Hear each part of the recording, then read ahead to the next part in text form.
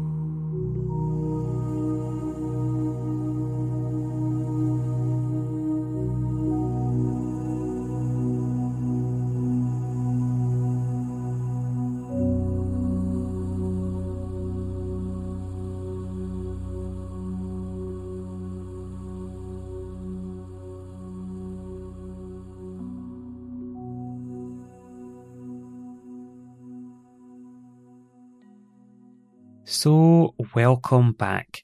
How was that for you? Did those 10 minutes feel really quick for you, or did it feel really long? Did you absolutely use that time in the way that is best for you, or did you feel pulled to do something else, or did you even feel guilty about taking this time for you? All of these are really important just to understand how we can feel and how we can relate to time as well. If you were using this time to plan or to think about a challenge or an opportunity, how does that feel now? And what can you learn from taking this 10 minutes that will help you going forward as well? So I really do hope that you enjoyed this special gift for yourself to really embrace that time.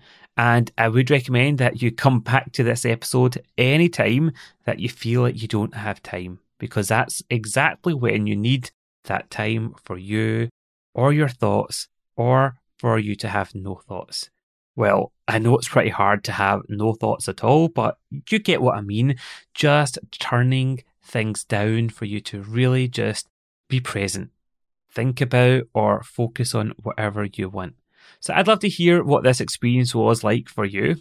I'm sure it wasn't the podcast episode that you might have been expecting, but as I said, I have been looking forward to sharing this with you for such a long time, and I really hope that you come back and listen to this whenever you need that time. Drop me a message at hello@rapidtransformation.co.uk, or drop me a message on Instagram, LinkedIn to let me know how you found this episode.